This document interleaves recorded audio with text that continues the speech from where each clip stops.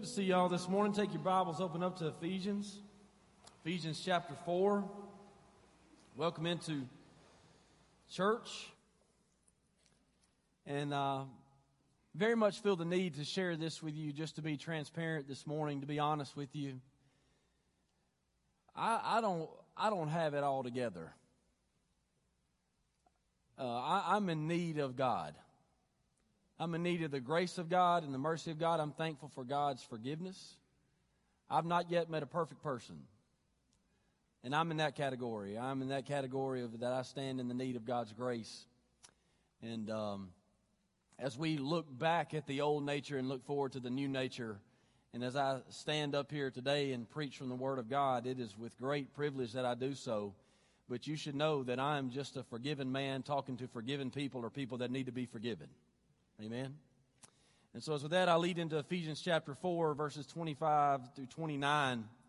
We have been discussing the whole month of January. We've been talking about change and the change that God would have us to make, the things that God values, and how oftentimes we are looking to make changes within ourselves and for what motive.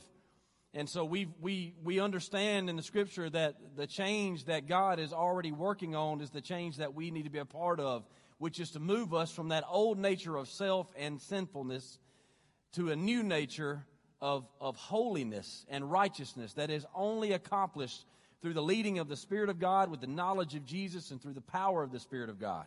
And so this is something that we are all being sanctified unto, is that new nature that is being renewed every single day as we wake up in the morning and choose to follow Jesus. But Ephesians chapter 4, verses 25 through 29, as we said last week, it gives us these indications or these specifics of a new nature and what that means. And last week we looked at 2 out of the 3 that it gives: our mouth and our emotions. When you get saved, God begins to work on your nature and change it for His glory, to represent His glory for our good. And so He begins to work on our mouth so that we tell the truth. He begins to work on our emotions so that we don't get angry and burn everything down. This is what the Scripture we looked at last week said in Ephesians chapter 4, verse 23 or 25. It says, "So stop telling lies.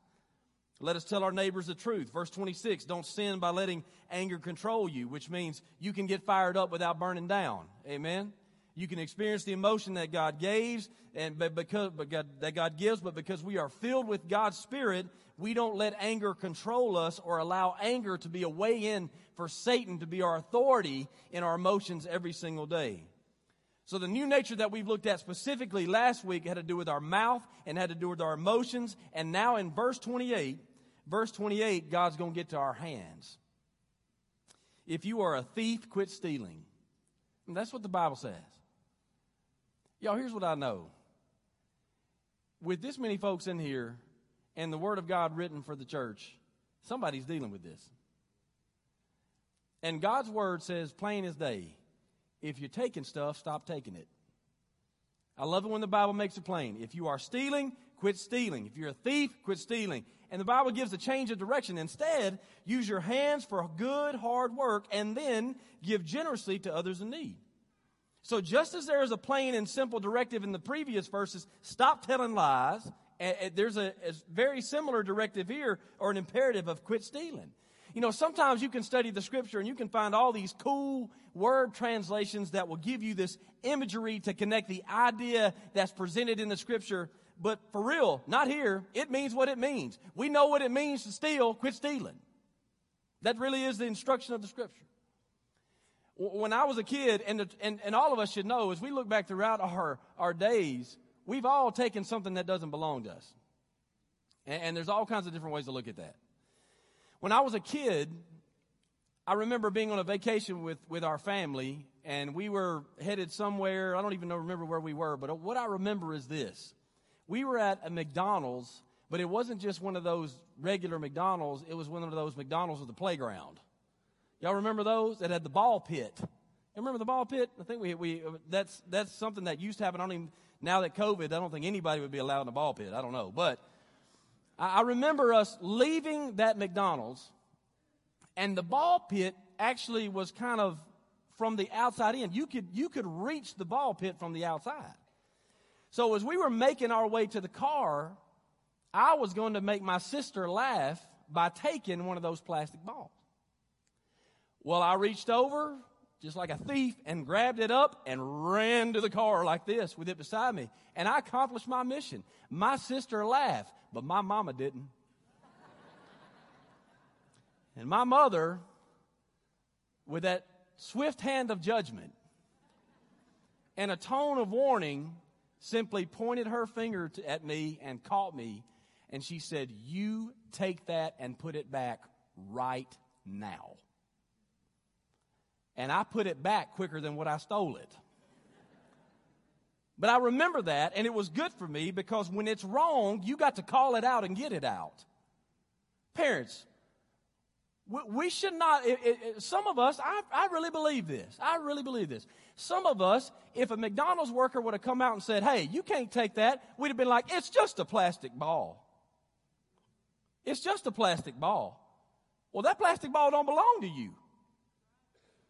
And so if we teach our children that it's okay to take a plastic ball, what are they going to take next? So when it's wrong, you call it out and you get it out. One pastor said this: "Wrong is to be judged and changed, not applauded or excused with no consequences." If it's wrong, it's wrong. Which is why the standard of God says here in verse 28, if you're a thief, quit stealing. Why? Because that represents a nature that is far from God. Not a nature that is of the new nature of Jesus Christ. Again, the old nature will do whatever it can to protect itself and promote itself. And it will do the same thing for those that we represent. We don't want you thinking about my child like that, so it's okay. No, it's not okay. But our nature of sin and self wants to promote ourselves and protect ourselves at any cost. So even if right now, as your old nature, we tend to justify things like purchasing pirated media, walking out of a store with extra goods, noticing that we have extra goods, and not walking back in that store to pay for it. Taking time that you are not putting back, that your boss expects you to be working and is paying you for. Applying for assistance when you don't need assistance because you're not dealing well with what you got now. And so we go in and we apply for assistance, but we don't really need it. Overcharging someone not just to make a profit, but to make a fortune. You see, these are the things that Zacchaeus talked about that he was going to pay back to the people that he stole from. So even in my messages, when I'm planning a series of messages and putting thoughts and ideas and illustrations, if it's not mine and I didn't come up with it, then I've got to give credit to it in the text. So the document that I print out.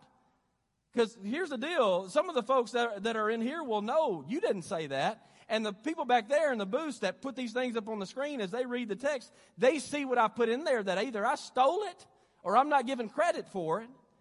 And so we are all tempted to do these things. We talked about this in group this morning. If you find yourself being tempted to take something that's not yours, don't be surprised, because that's what the sin nature does. The sin nature is going to lead you to be a thief. It's going to lead you to be a liar. It's going to lead you to be racist and prejudiced. Don't be surprised when these things bubble up. That's what God saved you from. That's what God's working you away from towards the new nature. Stealing anything is a selfish action and is a burden to someone else, as well as a burden to our conscience. And if somebody in that, I bet you there was a teenage boy in that McDonald's that was in charge of those plastic balls. And when they counted them that day and they were one short, the burden then fell on him, which then fell on the manager. Ephesians chapter 4, verses 20 and 21 says, "That's not what you learned about Jesus. Since you have heard the truth about Jesus and have learned the truth that comes from him, put off the old and put on the new." And y'all, I want you to hear this morning, that if you are reading a word from God's word that still says, put off the old nature and put on the new, that means you still got time to get it right. And thank God for his grace and time. In Luke chapter 22, when Jesus was betrayed and he was arrested before his torture and death, one of the disciples acted. And the Bible says he struck at the high priest's slave, one of those guys that had come to get him, and he slashed off his right ear. And then Jesus said, "No more of this." And you know what he did after that? He touched the man's head and put his ear back. So what had been taken from him that belonged to him Jesus restored it and gave it back. So taking anything that's not ours is a selfish action that puts burden on someone else. It don't matter if it's a plastic ball or a man's ear. Jesus put back what belonged to the man. Taking reflects not the glory of God, but the influence of Satan. It is he who has no respect for private ownership. This is Satan in John chapter 10, verse 10. Jesus said of the enemy, the thief's purpose is to steal, kill, and destroy. And my purpose is to give them a rich and satisfying life. Satan is going to take from you. I'm going to give to you. One of those, and the way that we act, represents one and represents the other. It was Satan's influence towards Eve before she took the fruit that was forbidden. Judas was a thief, stealing from his own folks, stealing from the old disciples. And later the Bible says Satan entered into him. Therefore, to practice stealing instead of giving is a reflection of selfish interest and Satan's influence. The old nature always leads us to practice taking, to get what we want, no matter how we get it. And the new nature has new practices. Verse 28. Here's the change of direction. Verse 28 says, instead, use your hands for good, hard work, and then give generously to others in need.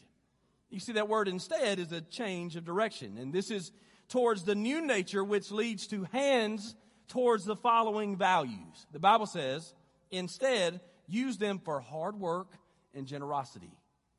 So God wants to take our selfish hands that take towards changing those hands to work and generosity. It's possible that those here who were stealing were not those who could not work, but those who would not work. And there's a difference in those two things.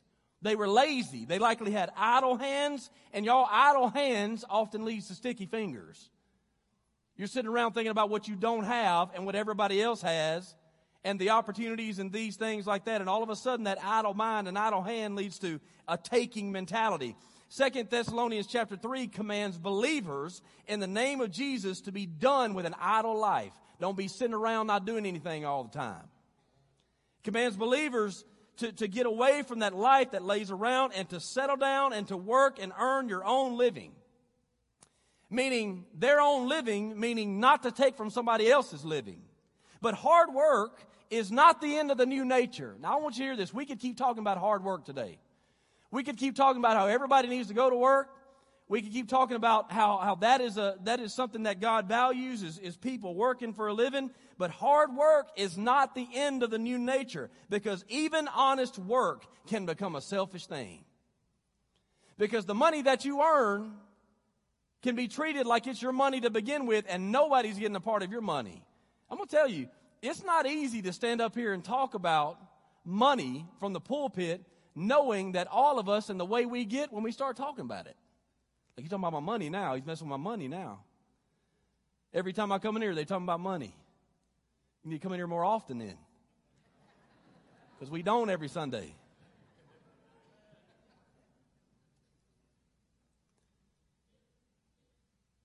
The Scripture says, it goes further to say that with the new nature, God changes your hands from stealing to working and to giving. The thief's purpose is to steal. And then what did Jesus say? But my purpose is to give them a rich and satisfying life. Know the basis of what we're talking about in Ephesians. The difference from the old nature to the new nature. The Bible says that's not what you learned about Jesus. You take the truth that he's taught you and then put off the old and put on the new. Well, the old is taking. The new is not even working. The new is giving. That's the end. The end of the work of the hands is giving. Once you earn money from an honest day's work, give generously to others in need. For the Christian, the end goal of our work should not be reception. The end goal of our work should not be consumption. The end goal of the work of a Christian should be distribution. This is the truth that comes from Jesus, because this is the example of Jesus. Jesus laid down what was his right to keep as God. He laid down his privileges as God, the Bible says. The Bible says that he laid down his position above so that we could benefit. The ones that are in need could benefit from the Father's will. And Jesus laid down what he had for his glory of the Father and for our good. Therefore, it is our responsibility not just to be consumers and takers, but givers and generous givers. Jesus said, "No one can take my life from me. I sacrifice it voluntarily." He wasn't made to give. He wasn't forced to give. He voluntarily laid down his life. And we're talking about a couple bucks. And Jesus bled for us, hung on a cross for us voluntarily, so that we who are in need of forgiveness and eternal life and freedom and grace and mercy, we got that because he gave it. In Ephesians chapter 5, verse 25 says that Christ gave himself for her, his bride, the church. And you may have heard this one, John 3:16. For God so loved the world that he gave his one and only Son. We stand in need of a Savior because we're sinners. And God gave of what is his love and his sacrifice, so that we may be fit for heaven. The new nature looks like this in the life of a Christian. Less taking and more giving. The new nature follows the pattern of Jesus. And what we're to trace here is sacrificial and generous giving to people in need. Generosity is the new practice of the new man. Maybe 2022 needs to be that year for you where you finally stop treating your money like it's yours and you start treating your money like God gave it to you. Maybe this is the year that you begin to open up your mind and heart to what God's Word really says about generosity, rather than getting all bowled up about somebody talking about your money. Let me tell you something. You can keep your money because God's going to take care of it anyway. God gives us the opportunity to be a part of what he's doing. I trust God to take care of his church. And when we give with a heart of generosity, he blesses his church. And let me tell you something. As Bradley talks about how we are a generous church, that's one thing this church has got years and years and years before I ever got here, is we were taught how to give by faith and trusting God to do great work, and he has. Don't you be a part of turning that thing the other way. Amen? Generosity is a new practice of the new man. Church, I want you to know your pastors and staff here meet each week with people in need. I don't know where you think we live, but we have people that come in all week long that are in need. They stop at the door, or they make an appointment, and they meet with our pastors, and some of them, you know the truth, some of them need to go to work. That's the truth of it. But some of them can't pull themselves up by their bootstraps because they don't have any boots. And so they come in off the street from different parts of North Alabama, and they come to Lindsay Lane. Let me tell y'all something. They come to Lindsay Lane because we got a reputation of giving. Y'all didn't hear that. That's the honest truth. They come to Lindsay Lane because other churches will say we don't have it, so go up there. That's a lie, first off. Second off, if you come in here and ask for help from this church saying that you got a church home, then your church home ain't getting after it, or you need to leave there and come here. Because something's wrong. Usually means that's really not your church home. But you put that down because you want us to know you're a Christian, so we'll help you. Come on. Lay that down. We got to lay that stuff down. This is who we are. This is what our need is. And so people come in here off the streets every week, and our staff discerns and prays over how to help these people with the resources that come from you and from me, those that give, those that contribute tithes and offerings to the church. And not only, y'all, listen, the way that we see this is not a burden. We see it as an opportunity. Because most of the time when they come in, we'll be like, look, we'll talk about helping you, and I think we can help you. But listen, this is what you really need. You really need for God to flip your life upside down. And here's how that happens: through the grace, mercy, and standard and power of Jesus Christ. And every single one of our pastors shares that with the people that come in. So let them come. Lindsay Lane has always been and will continue to be a steward of generosity towards the poor, because the Scripture leads us as church leaders to do so. Y'all listen to this verse. Proverbs 19:17 says, if you help the poor, you are lending to the Lord, and he will repay you. That's what he'll do. What will we do? We will not send people down the road when it is within our ability and wisdom to help them. Sometimes it's not about handing them something that will help them to keep their home or pay a light bill, or sometimes it's not even about getting food. We had a guy here on the staff, one of our pastors, help a guy off the street get his license. We don't need to hand him any money. We need to get the man his driver's license so he can go to work. So that's what happens. But your generosity feeds into the church, being a blessing to those who are in need. And as we are considering our giving, think about this year, what that means for all of us. Maybe this is the first time that you need to begin to bless the work of God. Maybe this is the first time that you need to decide in your heart, according to what you've been given and prospered by, and how much to give. I'm not telling you anything that's not in this Bible. This is the Word of God. And as we are considering our giving, y'all, those who are giving, I want to encourage you with this. Sometimes I think we can look around and see what other folks are purchasing and see what other people are doing and think to ourselves, how come we can't do that? Well, one of the reasons you can't do that is because you've prioritized your money to go to the work of the Lord. And make no mistake, He'll reward that. He will bless you for it. And I'd rather give up a trip or a gift and give to honor my Lord and Savior than to add one more thing to the calendar we just going to plan for and spend for. Think about it. Could be a blessing. The value here is not just honest living, but generous giving. Now, as we move from the work of our hands to working and to generosity, if you remember, I said that there were 3 standards of the new nature that the Bible talks about in these few verses. The new nature of our mouth, the new nature of our emotions, and then the new nature of our hands. But look, it goes back into verse 29 to our mouth again. So there's only 3. There's 4 listed, but 2 of them are the same. It's the mouth. God, again, returns to that mouth and how we talk. It is such an expression of who we are and what we believe. And the Bible says in verse 29,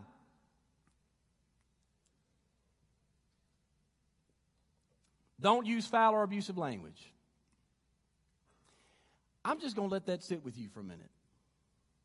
And here's why. I believe the Holy Spirit's already worked on you. When you heard from the Word of God, don't use foul or abusive language.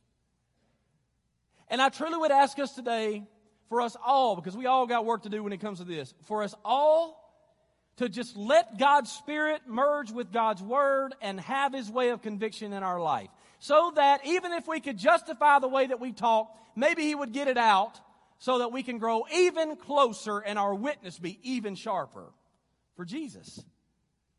Don't use foul or abusive language. Let everything you say be good and helpful so that your words will be an encouragement to those who hear them.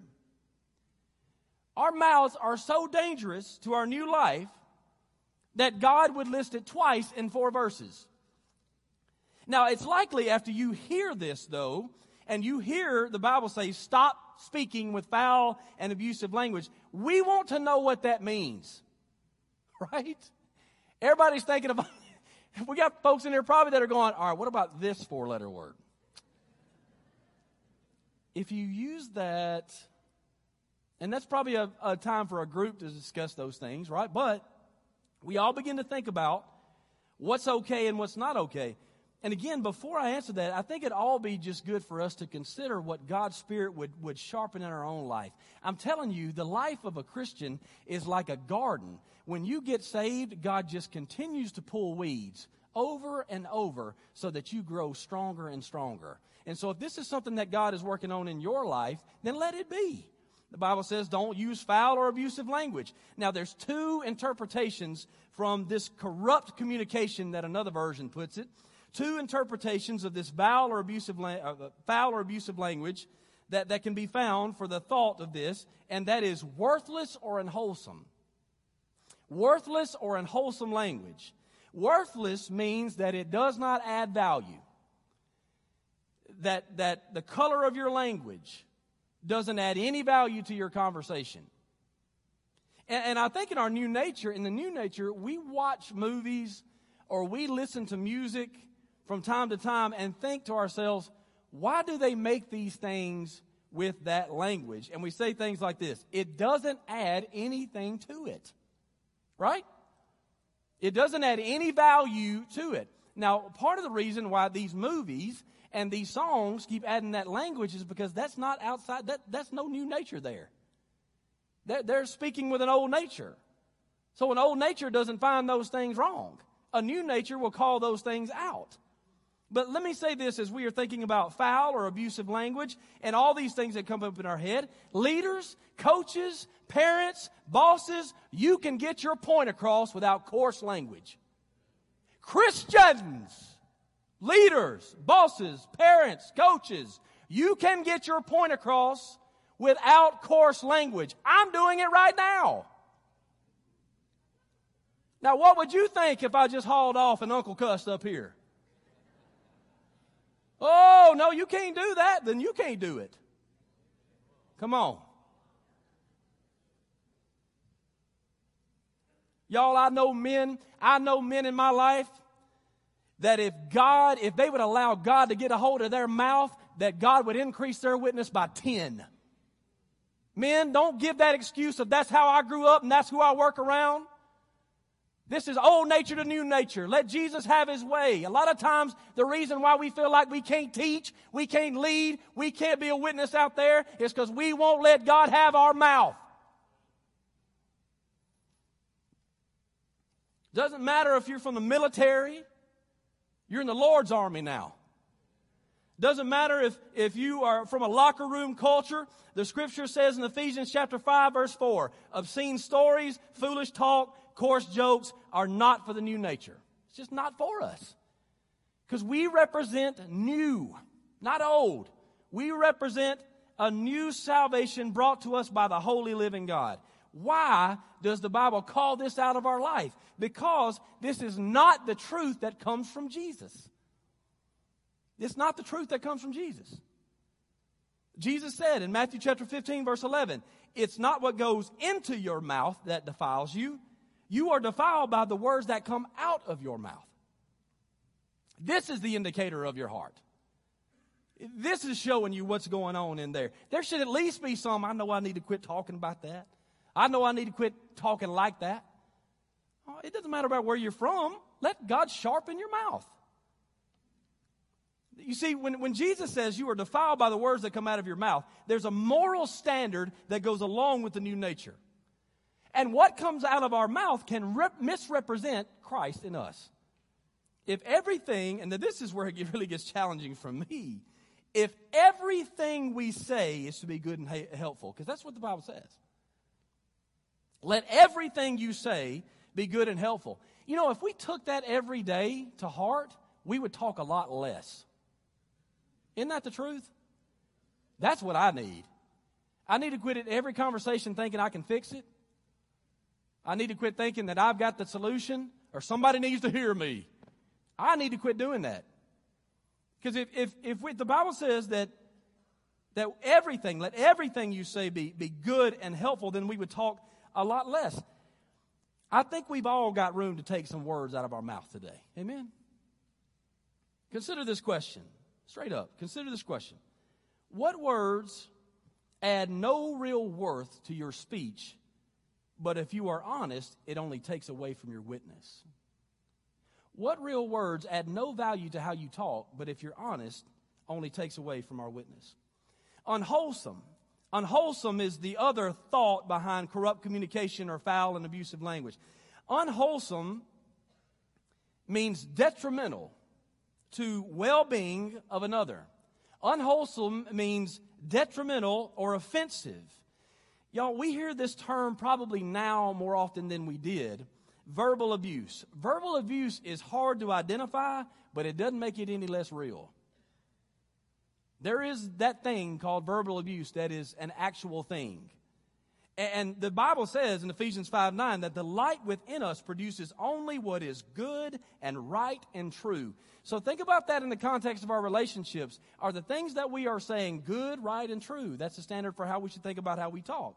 If your language is directed at someone to the point where the end that they feel that their worth is being questioned, Or even more than that, if your language affects someone to the point where they consider their own self-worth and lower it because of how you are talking, that would fit into the category of verbal abuse.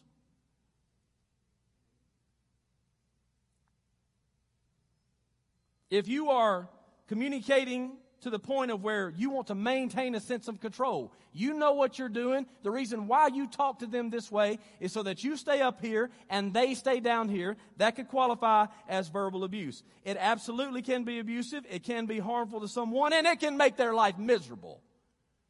Husbands, is that what you're trying to do, is make your wife miserable? Wives, is that what you're trying to do, is make your husband miserable? Is that what we're out when the Bible says that everything that comes from within us from the light is to be good, right, and true? Are we trying to make someone feel small and stay small? You know what I heard a guy say one time? Right before he died, and I did his funeral, his wife died. And this is what he said about her. She never made me feel small. I've never forgotten that. She never made me feel small. What does that mean? It means a lot of things. It means she let God have a hold of her mouth and how she talked to him. Now, he didn't say that same thing about how he talked to her. And I don't know how that went. But I know that's what he said about her. So what are we doing with our communication? I'll just tell you, it's difficult for me, and I don't care who it is, politician or husband, wife, or whatever. It's difficult for me to believe that anyone is living with a new nature who cannot admit mistakes. It's hard for me to believe anyone is living the life that Jesus has called them to if they cannot admit responsibility for fault in a relationship and ask for forgiveness and admit that they're a part of the problem. If you come into my office and sit down and go, it's them, it's all them, probably not buying that. Because a relationship is two people trying to go one direction. And it don't just run off the course in the first mile. Consider these three questions when it comes to our language. These three questions. I think they'll be on the screen. If they're not, write them down. Three questions to think about when considering our language. Is there restraint? Is there respect? And is there representation? Is there restraint? Is there respect? And is there representation? Is there restraint? The Scripture says to be quick to listen, slow to speak, and slow to get angry. Because of this, because the Bible says to be slow to speak, there will be a spiritual check for us to speak slower and a spiritual conviction for us if we have not. But there will be a Holy Spirit check on our lives that is convicting the truth over our responses and expressions. And as a reminder to myself, we don't have to say something all the time. We don't have to respond all the time. We don't have to get our 2 cents in all the time. If we're slow to speak, we'd eat a lot of words instead of spewing them out. Is there restraint when we're talking? Second question is there respect? Scripture says in Philippians chapter 2, verse 3, to consider others as better than ourselves. To consider others as better than ourselves. Because of this, there will be a consideration of language. And this is where I struggle within my own family, if I'm just being transparent.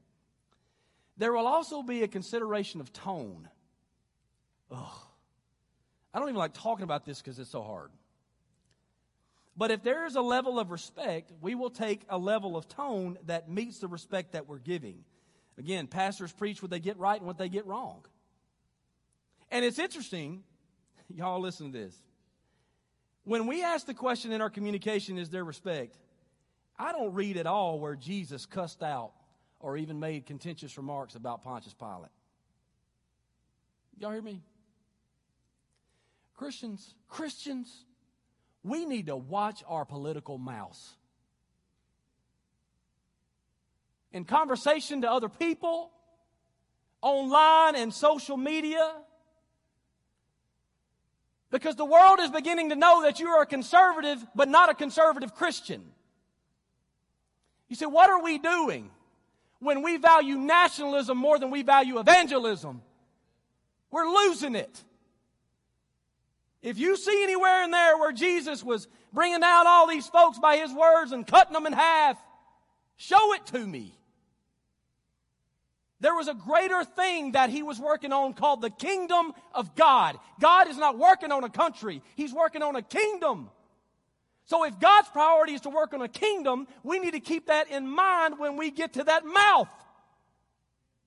I don't want folks coming back to me and saying, did you see what one of your guys that go to Lindsay Lane put on social media? I don't want that. And I will say this, if you're involved here and a member here, and this keeps coming across me, God have mercy, we're going to deal with it. I think that's my responsibility as an overseer to call you and say, did you know that you are damaging the witness of this church and yourself by how you react to people on social media? See, this is kingdom stuff here. It's way and above all the things you're thinking about. Who do people know that you are? Who do people know that you represent? Is there respect in your communication? Y'all, even if the world doesn't match that, even if the world cannot disagree peacefully, well, we don't go by the world, do we? In fact, what I read in here is we're foreigners to this land. That means we talk different because we're foreigners. That means we act different. Are we trying to reach people by shouting them down? Is there a level of respect in our communication? Because the leader that we follow is Jesus, our King and our Savior, who always tells the truth, but in love. You can disagree and voice that disagreement, but how you talk is subject to your Savior. Third thing is there's a representation. The Scripture says, in whatever you do or say, do it as a representative of the Lord Jesus Christ. In whatever you do or you say, do it as a representative of the Lord Jesus Christ. Because of this, there will be spiritual conviction for our language to be consistent with the new nature that is grounded in the truth of Jesus. I want you to all consider this question right now, all of us. What is it that you would not say in the sanctuary, but you will outside of it? And why would you not say it in the sanctuary? Why would you, Christian, why would you not say it in the sanctuary? If you grew up in the South, it's almost like when you cross this line, that's when it goes away. And when we cross back over, let me tell you what that dude did. You know? Why would you say it out there but not say it in here? So we all need to consider this. And why would we not do that? You know why we would not say those words when we cross that line? It's because we consider this place holy. Well, somewhere I read that now we are temples of the Holy Spirit. So it just goes with us when we leave, if that's who we claim to be. The Scripture gives a change of direction again. Because the Bible says in Ephesians chapter 4, verse 28, 29, don't use foul or abusive language. And then the change of direction. Let everything you say be good and helpful, so that your words will be an encouragement to those who hear them. I need to be more quiet more often. I need to listen more often than I talk, so that my words will be good and helpful when I do use them. Let's close it down. Yesterday, I went to get our family some breakfast. We went to a local fast food restaurant, or I did. The drive-through line was covered up. I'm talking about like there was folks, it was like half of Athens was at this drive-through. So when I pulled in, I was like, I'm not going to the drive-through. I'm going in because maybe that'll be quicker, right? Well, so I park the truck, I get out, and I walk up to what is getting closer to the cash register, and there's obviously a young lady, and this is, if you're watching people, this is obviously like her first or second week at work. And thank God that she's working. And so she because when she ain't working, all of us, see, that's what I get so frustrated about, is we're like, well, none of these places are open. And when they are open and people are being trained, all of us like, well, it's taking too long. Well, Lord have mercy. And this is what happened because I went into the restaurant, and I can tell by what's going on, the mannerisms of the two guys in front of me. They're doing one of these things like, you know, they're not saying a whole lot. It's just their body language is talking for them. And they have this look of frustration. And then I get to the cash register, and she takes my order. And I stood in line with the rest of them because the truth is they had 100 cars in the drive-thru, and they had 50 people inside. So it's taken a long time. And then an older couple walked in. And even before they ordered, there was looks of disdain. Like they walk in, because they done seen the line in the drive-thru. We walk in the restaurant. These three guys are waiting. Looks like they don't know what they're doing. Start rolling their eyes before they even ordered their breakfast burrito. And so as I'm watching this, and she repeatedly said, you got to be careful when you go places, because there may be preachers there who are going to use you in an illustration the next day. She repeatedly said, we're in a hurry. We're in a hurry. We're on our way to the ball game in Nashville. We're on our way to the ball game in Nashville. We're just in a hurry this morning. Part of me thinks the Lord had the Titans lose because of this lady. I'm serious. Y'all can hurry up all you want to. I'm going to tell you what's going to happen. And then, and she just keeps on. Then she said to the others, well, the other restaurants like this one do it this way. And they have these things like this. And it works better. And she's saying it so everybody can hear her. And she actually turned to me a few minutes later and said, well, we'll not be back to this one because this one's not a good one. And I thought, good. You know? I was like, that's probably a good thing for everybody in here, ma'am, if you'll just... And the young woman behind the counter, you know what? The young woman behind the counter apologized to her because it was her first week. Oh. This is the point I want to make to you today. The customer lady with the entitled attitude never raised her voice or said an expletive, but she used foul and abusive language. See, that's how deep this takes it. I read this this week. This is so good. The way we react to minor inconveniences settles a lot about our character.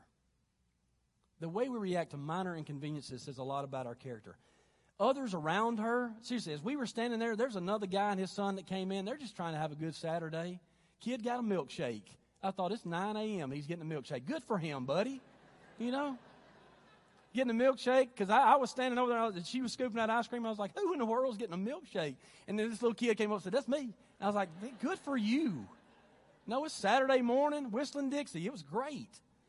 And we're talking, and people are kind of cutting up a little bit, and we're talking about how different things, whatever. And still, it would not go against her attitude. She was so disgruntled because she was going to be late for her precious ball game. And that's what we were really talking about. You're going to hurt a lady's feelings for a week because you're going to get on the road 10 minutes later. You see, this is the challenge that we face between that old nature and that new nature.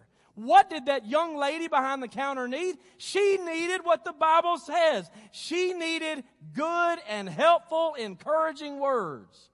You're doing all right. It's all right. Hey, it's all right. We can be late if we're going to be late. It's no big deal. You having a good day? Now, we can't think about any of that because we got to get to the ball game. Can I be straight up with y'all?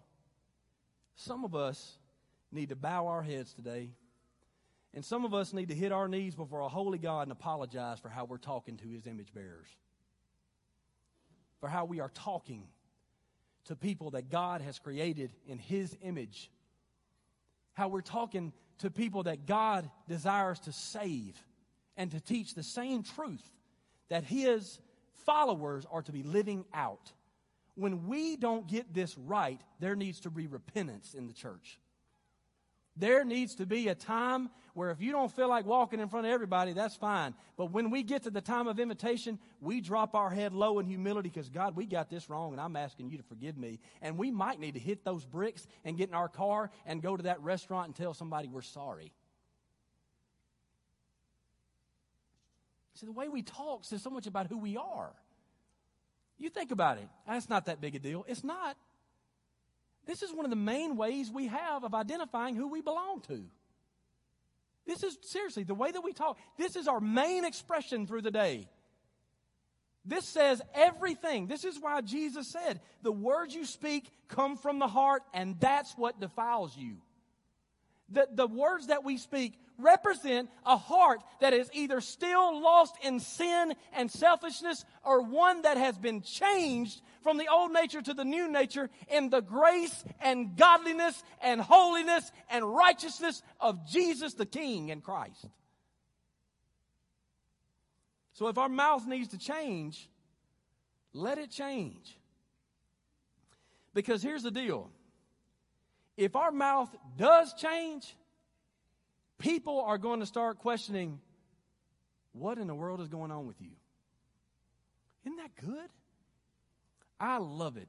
I love it. I've told this recently. It's one of my favorite things. I was actually telling this yesterday because a friend of mine that's in this church was telling me that the guys, he's changed positions and is in a leadership position now. And some of the guys that are around him that he's over knew him about 20 years ago, and he's completely changed because Jesus has changed his heart. And they're like, this is not the old dude I used to know. Good friend of mine, we're at a ball field one time, and one of the kids that's on the team, he says, hey, man, so-and-so, is that his son? I said, yeah, man. I said, he goes to church with us now. He said, he's going to church?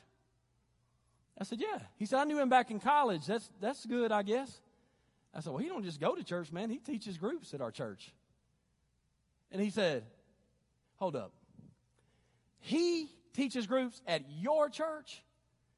I said, yeah. He goes, oh, man, isn't that something?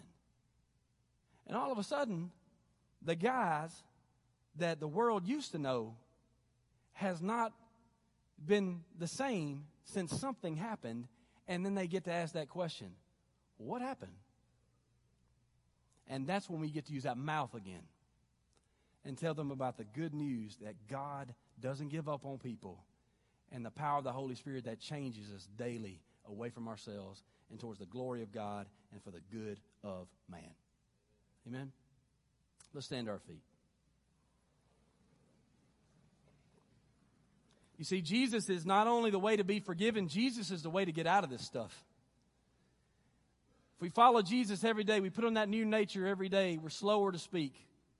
We consider others as better than ourselves. We let everything we do or say be as a representative of the Lord Jesus Christ. That's what happens when we choose to follow Jesus each and every day. So again, Jesus is not only the way to your forgiveness of these sins, but He's also a way for you to be out of it. Thank you for being here today. And I would remind us all that as we read this and this hard truth to take, there is grace for when we fall short. Just knowing that we have this time of invitation where we can get it right before God reminds us of His patience with us. Thank God. Lord, I thank you for today. I thank you, Lord, for your word. And I know a lot of this is tough to take because I've had to digest it myself this week. And I pray, oh God, that each and every one of us, not for the glory of a local church, but for the glory of you and for the good of people who are listening. I pray that our communication, I pray that our generosity, I pray that the way that we work, the way that we think, I pray that our emotions, the truth that we tell, all of these things would cause a world that is sleeping to wake up and ask the question of what is going on with us.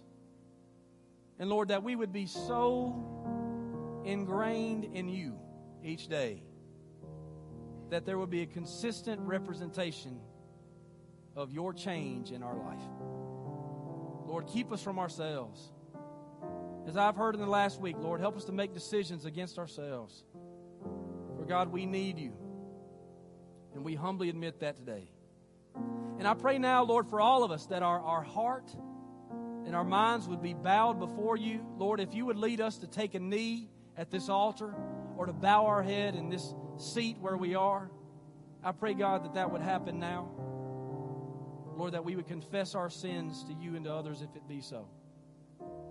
We thank you, O God, for your love and forgiveness and mercy and for your standard which holds our feet to the holy fire. In Jesus' name, amen. This is an invitation to this altar. If you'd like to come and pray today, come on. Don't put on airs. Come on to this altar. If you need to come and join this church today, come on. We got pastors that are here that want to talk with you. If you want to join the church, if you want to be baptized, if you want to have a conversation about things that matter today, we got pastors that are here. Fill this altar. Let it be a sanctuary filled with repentance and filled with praise, that we would hear from God and that God would hear from us. Amen.